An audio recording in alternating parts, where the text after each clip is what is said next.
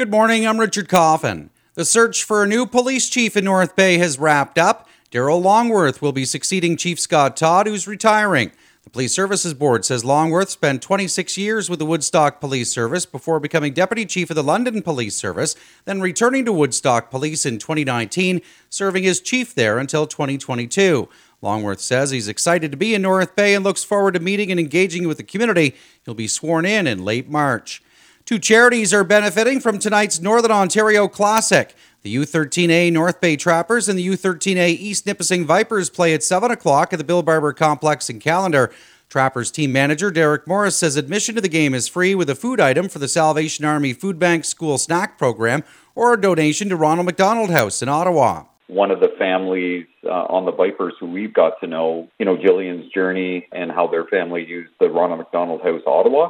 We supported in the past the Slide for the Cure that the Comith family runs. And we thought that was a great opportunity to use that as one of the anchor charities. At last check, the charity game has garnered over $1,100 in online donations for Ronald McDonald House.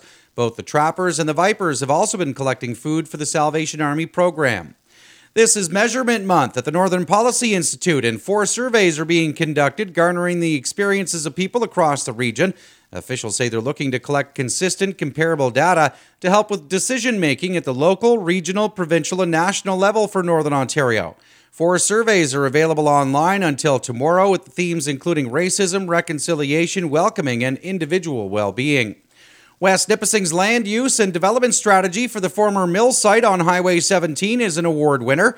The plan was honoured at the Economic Developers Council of Ontario Awards of Excellence earlier this month, winning a Rural Award and the Lieutenant Governor's Award for Outstanding Effort in Economic Development. The municipality says a strategy outlines a vision and plan for the site and includes housing, green space, retail, and highway commercial business.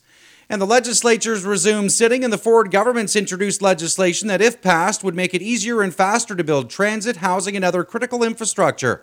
As previously announced, the Get It Done Act would also ban new tolls on provincial highways, legislate the current freeze on driver's license and photocard fees, and give Ontarians a veto over any future provincial carbon tax.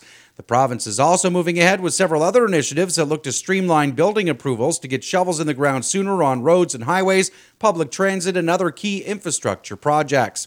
To get news alerts directly to your inbox, sign up at mynorthbaynow.com.